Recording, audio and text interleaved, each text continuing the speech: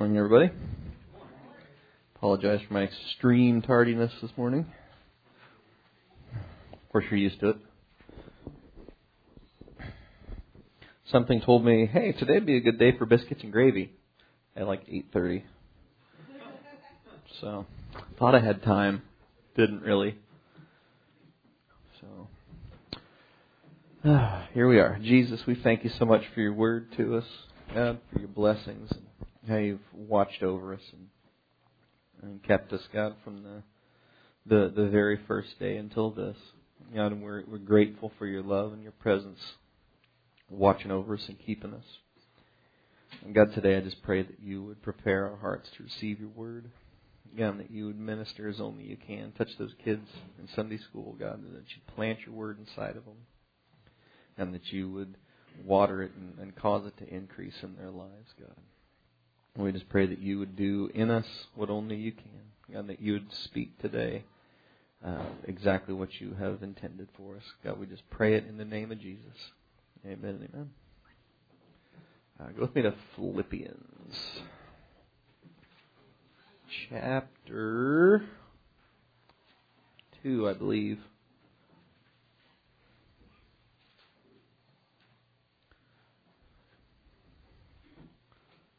Yep, 2. No, 1. Ha. If I keep you guessing, I could beat you there. So, love all the little creative things that people have come up with to find books in the Bible, like Joshua Judges, Ruth, and here in the epistles you have Go Eat Popcorn or General Electric Power Company. They're fun. So in Philippians, it's a great book. And if you're thinking you preached out of Philippians last week, you're right, I did. So here we are again. You know, one of the funny things about ministering is it's like, well, I've already preached on that before, and it's like surely they all know that already. But then you think, well, so when's the last time you had pizza? Do you want to have pizza again? Yes. So, of course, if it's my kids, it's like, where's it from? It's not frozen, is it? Like, so, yes, I have apparently raised my children to be rather discerning, which is a nice way to say picky. So they get it honestly. I'm picky. Anyway, here in Philippians, let's see here. I'm going to start in 27. It's a good place as any to start. Of course, Paul is talking about how you can be confident that God's going to get done in your life the things that He's begun. Because, great thing about God is He's not a quitter. So, and then Paul goes on to talk about the things that he's run into in his life, the difficulties and things, and he talks about knowing that one day he'll move on from this life and he's ready to go now because of course he's already been stoned by the Jews and he's not at all concerned about heading back to glory. But of course he says that it's more needful for them that he abides there and stays with them. So here in 27 he says, only let your conversation be as it becomes the gospel of Christ, that whether I come and see you or else be absent, I may hear of your affairs, and that you stand fast in one spirit, with one mind, striving together for the faith of the gospel, in nothing terrified by your adversaries, which is to them an evident token of perdition, but to you of salvation and that of God. For unto you it is given in the behalf of Christ not only to believe on Him, but also to suffer for His sake, having the same conflict which you saw in me, and now hear to be in me. So I think we've talked before about how, of course, words change over time, and the King James uses the word conversation differently than we use it nowadays, because nowadays we use conversation about the things that we talk about, and it is that. And of course, the things that you say comes out of your heart, comes out of what's inside you. So that can be a really great indicator of what's inside, whether for good or for ill. So we all have those moments where it's like, oh, I just said that. And so that's always a fun moment in your life. But here, and it makes sense that conversation has come to mean the things that you say, because back then what they meant by conversation is your manner of life, how you live, how you conduct yourself, what your behavior is. And of course that will be reflected in your talk. So, little etymology lesson there from Uncle Greg. So he says, let your conversation or your manner of life be as becomes the gospel of Christ. How else would the world see? How else would the world see Christ if they don't see Him in you? You've all heard my pathetic idea that I had in my 20s that if people didn't know I was a Christian, it didn't matter what they saw or how I behaved in front of them, because they didn't know I was a Christian. That's not doing any damage to the gospel. Again, take a lesson from Uncle Greg. Bad idea. So the thing is God's always watching, isn't He? So makes a big difference. So he says, that your manner of life should become the gospel of Christ. And he says that I may hear of your affairs, that you stand fast in one spirit and one mind, striving together for the faith of the gospel. And when he says striving together, he doesn't mean fighting with each other. He means working together, like laboring together for the same thing. When Bobby and Lori built their house, I was young then. It was right after World War II, and we were, if you've ever been out to their house, it's like it's like 50, 60 feet long, I think, and they thought, hey, let's build this thing to last. So the exterior walls are all 2x6, not 2x4. So they're nice and heavy, and they have this really crummy siding that is also very heavy. Doesn't last real well, but it's nice and heavy and unpleasant. And so, of course, John Ming is like, Atlas. He's just like holding up the earth. So he thought, well, let's just build this wall all laying down, and then we'll all pick it up. Yeah. And so there were quite a few of us. We've got some pictures of all of us grunting and straining and picking up this wall so we could stand it up.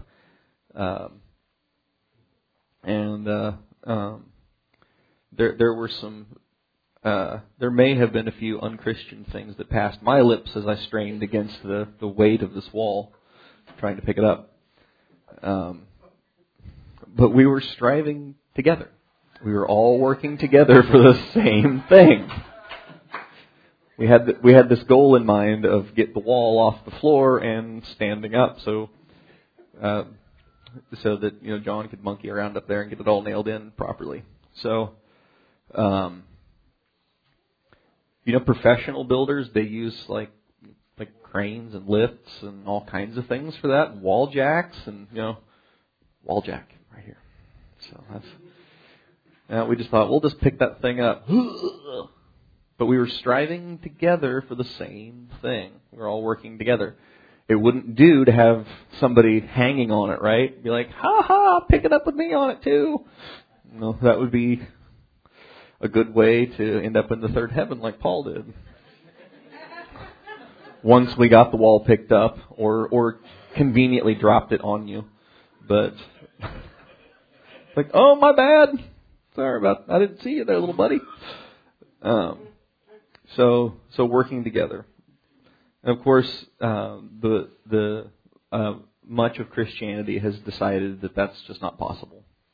That we could strive together with one mind and one spirit and work together for the faith of the gospel. They think we could work together, but not in one spirit, not in one mind.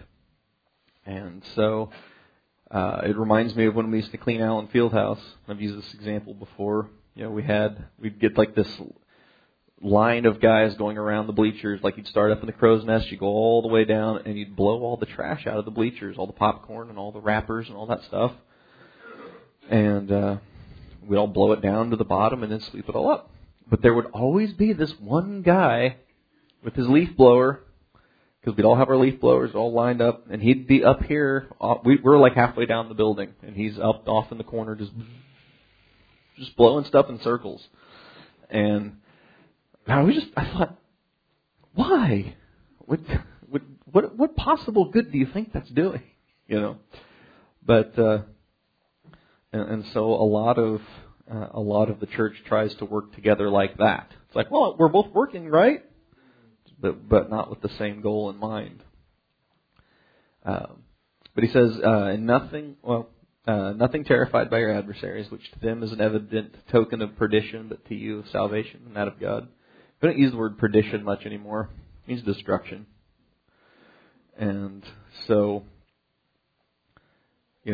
being terrified by your adversaries, we feel like sometimes when things go against us, there's this temptation to feel like it's some kind of token of destruction.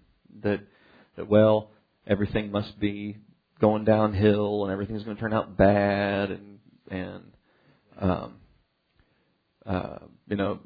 but he says actually to you it's a token of salvation.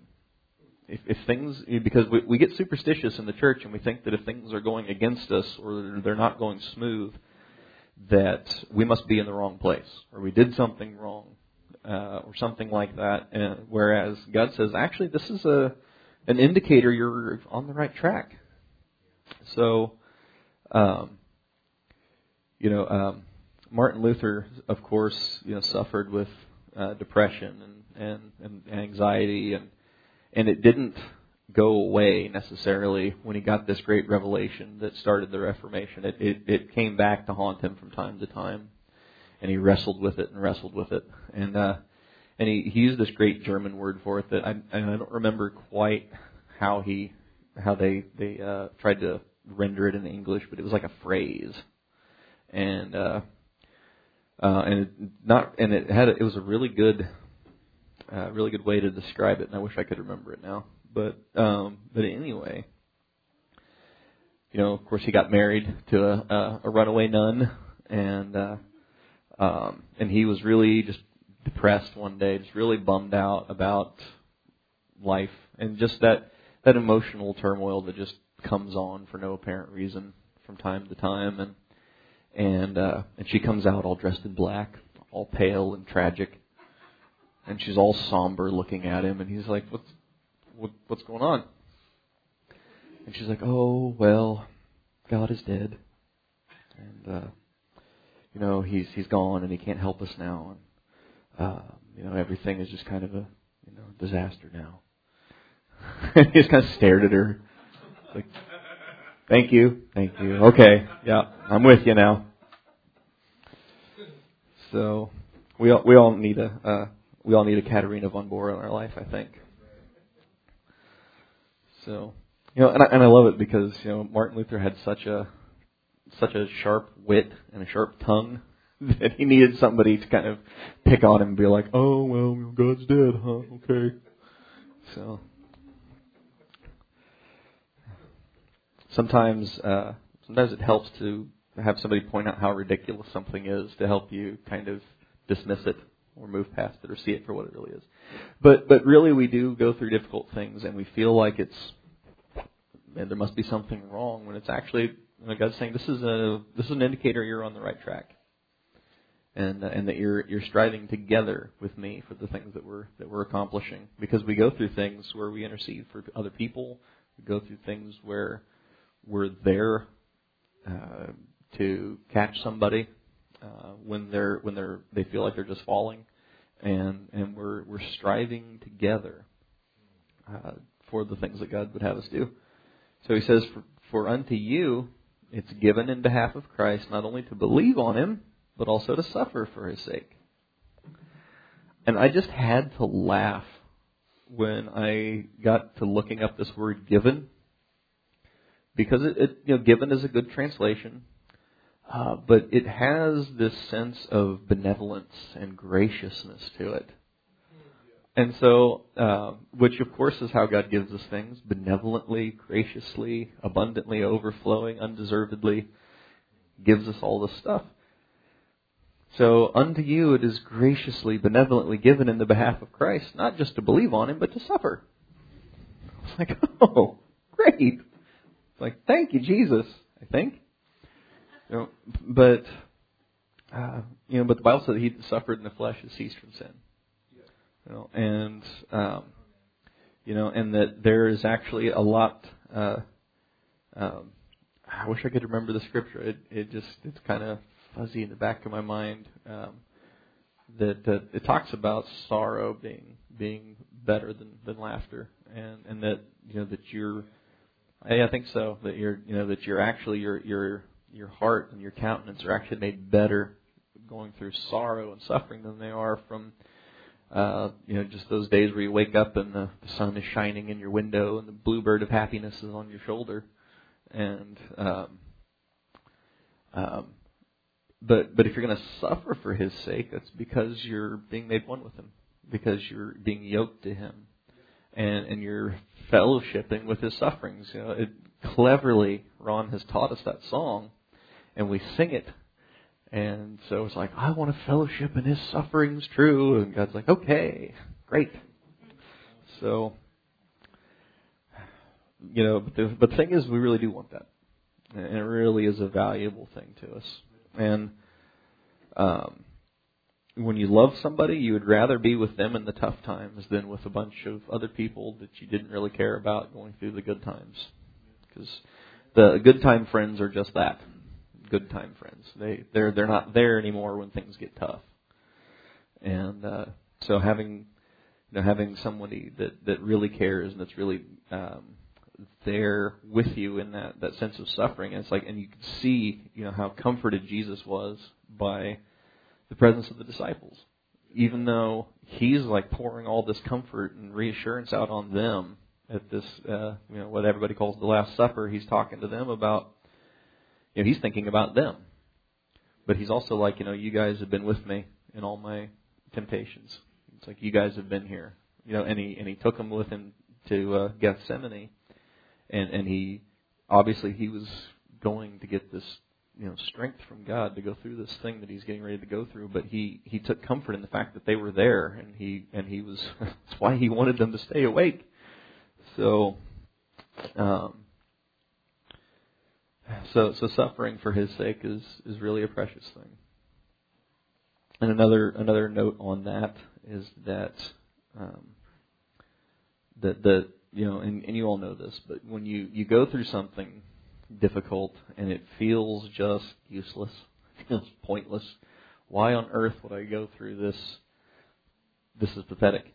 And then God brings you through it, and then you meet somebody that is going through that same thing, and you can look at them and tell them, well, you feel like this, and you're thinking that this is how this is going to turn out, and this is what you feel like, and they just stare at you because they're like, how did you know that? And so there's that's another blessing in that suffering for His sake, because it's no doubt when you went through that difficult thing, there was someone there who said, well, I've been there. I know what the answer is for that. Here's how you feel. And so it just keeps on going on down the line that way. Verse 30, he says, having the same conflict that you saw in me, and now here to be in me. Conflict's a good word. This is the word that the Greeks used for their games and stuff. Excuse me. So it means it's like the place of the contest, like an arena. And it also means it means both the place itself, the venue of the event, and also the event itself. So so he said that you're having the same conflict that you saw in me, and this word conflict also appears in Hebrews 12 when. After telling us about this great laundry list of heroes of the faith and the things that they went through, he says to set aside every weight and sin and run with patience the race set before us. And so this word conflict is the same word that he uses there for a race. So you can see that sense of the being this contest that he talks about. So. There seems to be like two schools of thought in Christianity that are kind of equal and opposite errors. That it's like, well, if you're a Christian, then nothing bad's ever going to happen to you, and you're going to have a cakewalk here and pie in the sky when you die. But you can get raptured out of your Lincoln Navigator out of your gated community's driveway, or. So you've got that, or you've got, well, if you're really a Christian, then you don't get to be happy, and everything, and your life's probably going to suck and be terrible, and you're going to hate it, and every day is going to be miserable, trudging forward with your nose to the grindstone, and then when you get there, Peter will kind of give you this long, searching look at the pearly gates, and then he'll finally be like, "Oh, fine." Just kind of wave you in there reluctantly. Again, totally wrong. So the truth is somewhere in there in the middle, right? In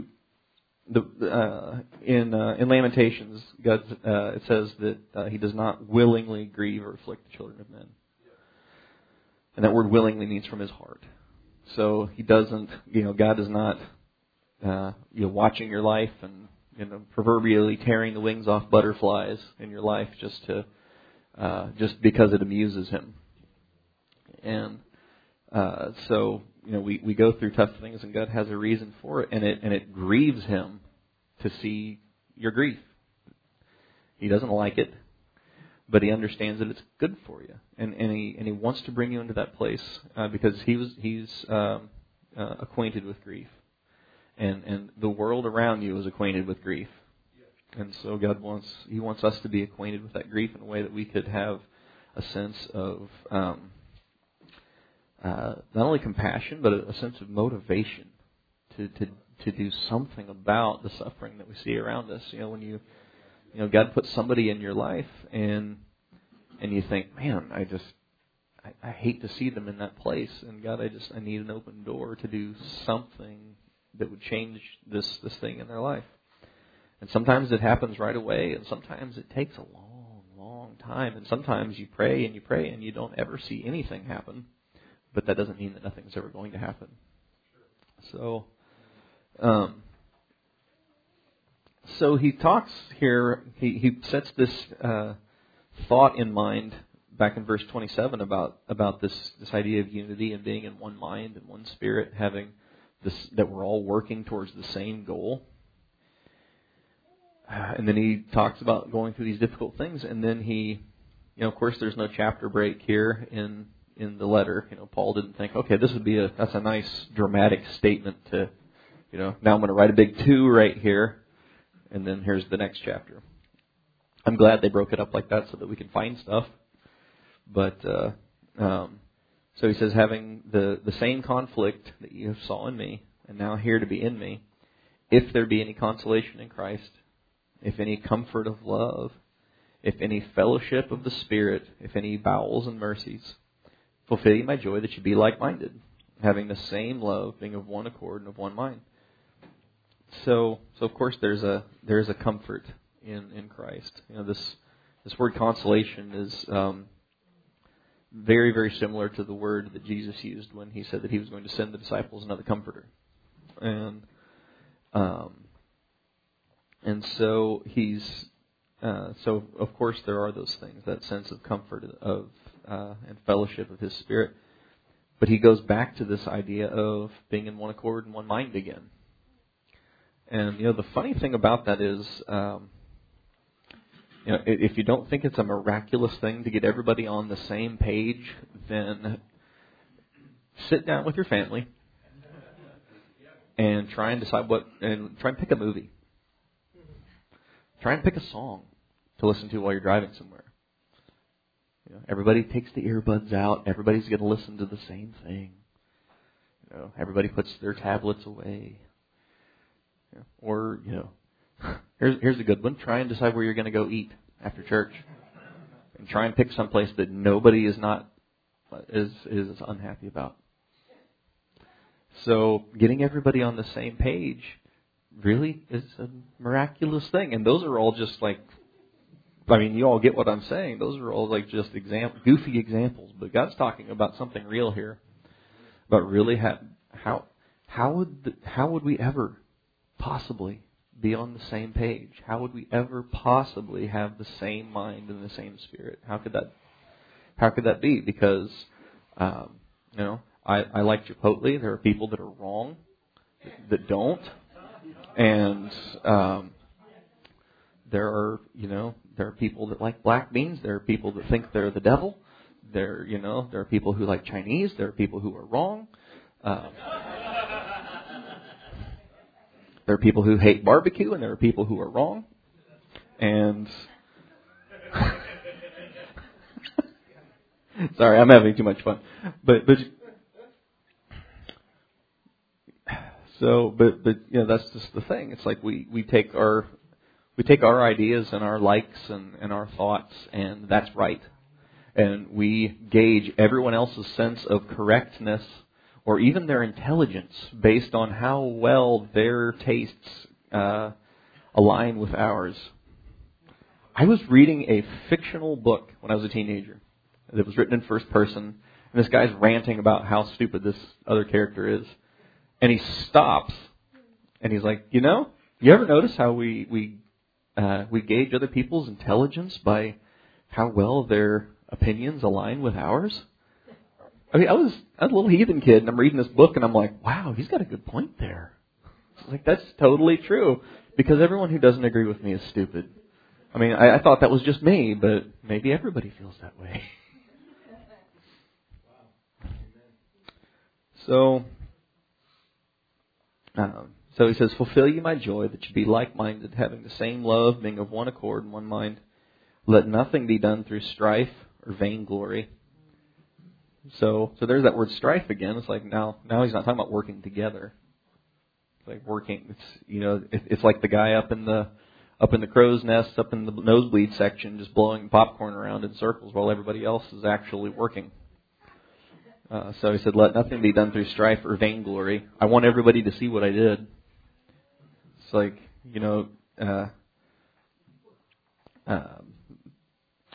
although, I don't know, if you're a guy and you clean the house, I don't know if you ever saw that movie, Kate and Leopold, back in the day. It's like, she has to see you push the button on the dishwasher. That way she saw you do it. It's like, so you wait until she walks in. It's like, click, oh, hey, there you are. And so I don't know. If I clean the house, I'm like, look what I did. It's like, check it out, And Cynthia cleans the house, and it's a thankless task because then everybody just tears it up again. I don't. I'm kind of like, it's like Grandpa's house. I'm like, everything's got to be just so. Everything should be all tidy.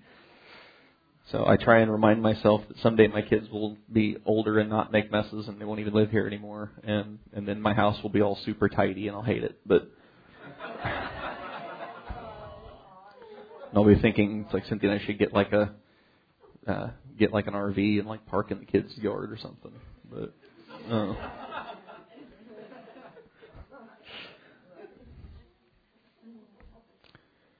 But anyway. So they said, let nothing be done through strife or vainglory, but in lowliness of mind, let each esteem other better than themselves. And that is so contrary to human nature that it takes intentional decision making and forethought to do that. Or love. Love will do that. Love will put someone else's needs in front of your own. If you doubt me, imagine you should be around a mom with a new baby.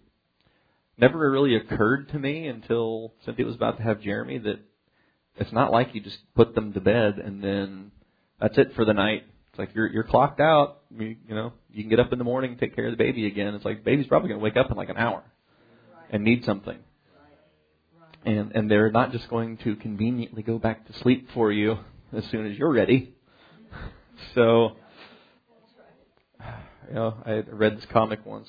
The kid's like talking to his mom in the middle of the night, and he's like, "Is love like a feeling, or is it like a biological thing that keeps our species going?" And she just kind of stares at him. And she's like, "Well, whatever it is, it's all that's keeping me from strangling you right now." It's like, yep. So let nothing be done through strife or vainglory, but in lowliness of mind, let each esteem other better than themselves. Look not every man to his own things, but every man also on the things of others. And so he just keeps building this case of, how on earth am I going to do that? It's like, I want to do this, and, the Baptists want to do that, and then brother so-and-so wants to do this. And he says, let this mind be in you, which is also in Christ Jesus. Of course, you guys knew I was going here. Who, being in the form of God, thought it not robbery to be equal with God, but made himself of no reputation, and took upon himself the form of a servant, was made in the likeness of men, and being found in fashion as a man, he humbled himself, and became obedient to death, even the death of the cross. So, you all know the scripture. I've read this so many times that my brain starts to shut off when I read it because I'm so familiar with it that my eyes just kind of pass over it. My brain just kind of goes on screensaver. But he says here that you want this mind in you. You want to have his thinking become your thinking. You want your thinking displaced with his. And it says that he was in the form of God. He understood that he was God incarnate, and he understood that that's who he was, and he didn't think that it was robbery. He didn't think it was this violent seizure of something that wasn't his to be equal with God. But he made himself of no reputation. He didn't stand in the gate at Jerusalem and pound his chest and say, I'm the Messiah, bow before me. He made himself of no reputation, took upon him the form of a servant. I mean, you see him at that last Passover. He's like, the Bible says that he took off his robe and he put on a towel and he washed the disciples' feet, dried it with the towel that he was wearing. Like, how awkward would that be? And it was a sense of servitude that was really kind of a servile thing that the disciples were not interested in doing, and yet that's what he did. And so he had all this great power and glory, this God incarnate, but he showed us that my heart would not draw all this attention to myself as look at me and see who I am and look at my great power and glory. He says he made himself of no reputation and took on him the form of a servant and was made in the likeness of men and being found in fashion as a man. Because, of course, he was holy God, but he was holy man. And it said that he humbled himself and became obedient to death, unto death, even the death of the cross. We've been talking a lot about obedience, and, obedience is kind of a tough thing for our society. It's like our society has become more and more lawless, and everybody has kind of become more autonomous. It's like, well, I just do what I want to do, and nobody tells me what to do. And if the police dare tell me that I can't do something, then I'm going to fight with them, and if I can, I'll kill them. And And yet here, it's like Jesus became obedient unto death. He obeyed the thing that the Word of God set forth for him, even though he understood that it was going to cost him his life. And so we don't do that so well in the church, but you can't do that in the flesh. You can't just put your nose to the grindstone and decide that I'm gonna be the best Christian ever if it kills me, because it will. But it's not. It won't bring you into this place of obedience unto death, because eventually the cost will be enough that you'll say, nah, no. But having this love of God, this fellowship of His sufferings and the consolation of His Spirit, and then coming into this place of letting that mind be in you, because He says let it, so it will. Ron was just talking about this the other day. It's like God will not take over any part of your thought process that you don't let Him. He won't take any space in you that you don't give to Him. And I don't know about you, I've often wished that He would. It's like, so could you just take it? It's like, I'm probably going to hang on to it when you try and pull on it, but if you just take it out of my hand, that'd be great. But He won't. He wants you to give it to Him, and come into this place of humbling yourself and becoming obedient unto death. And so we all come to that place of dying to ourselves, and God brings us there. But the God bringing the church into unity comes down to that, to letting His mind be our mind, because He's the head. Because if the church is the body and He's the head, most of the time my body works in concert based on the directions of my head. Most of the time, not always, but most of the time. And so that's because it's the head that controls everything that you're doing. So, and so that's the thing that we want to come into, and it's not something that we can just.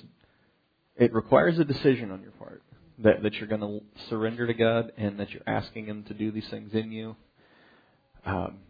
But by the same token, it's not something that you're just going to decide, I'm going to do this, and it'll happen. And God will let you try. And He'll watch you run into the wall over and over again, waiting for you to give up and let Him take over. And think, oh, that poor kid, that's going to leave a mark. But eventually, when you come to that place, like, okay, I quit. I can't do this. I need you to do this in me. I need you to change my thinking. I need you to become my thinking. Because every time I try and think my way through something, I think myself into a corner. I don't know if you've ever, maybe this is a weird example, you probably never painted a floor, but if you have to think it through before you start. Because you kind of have to have like an escape plan. How am I going to not paint myself in a corner and get trapped in here? So I've done that several times, and you have to think your way through it. It's like, okay.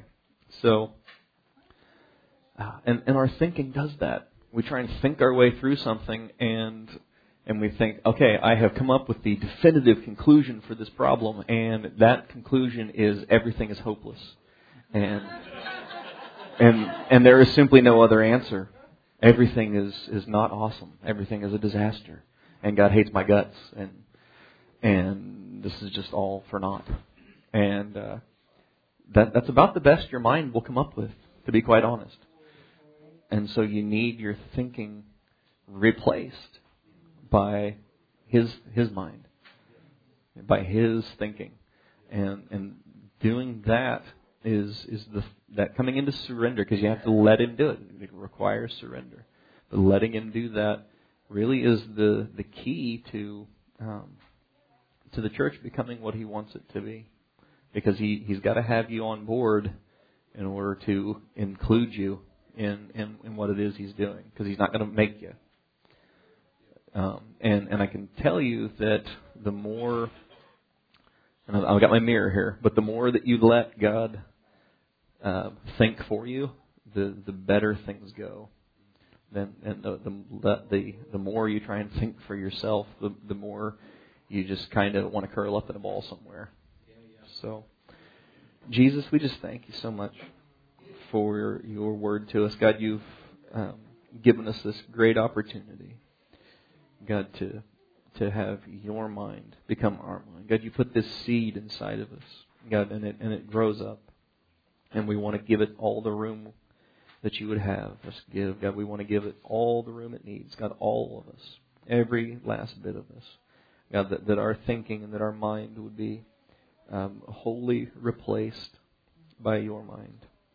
And we're not concerned about individuality and wanting people to see us as some grand thing. God, we're striving together for the faith of the gospel. And we're in this race together, in this contention together.